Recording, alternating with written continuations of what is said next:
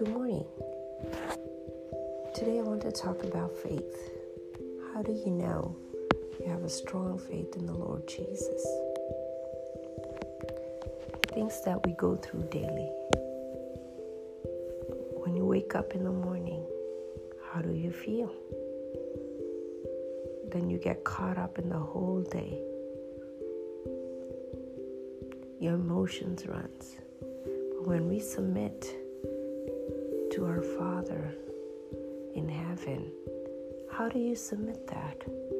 How do you know that all my worries, what I have for the daily worries, that how to submit it to Him, that He will take care of you throughout the day? My husband passed away a few months ago, and I've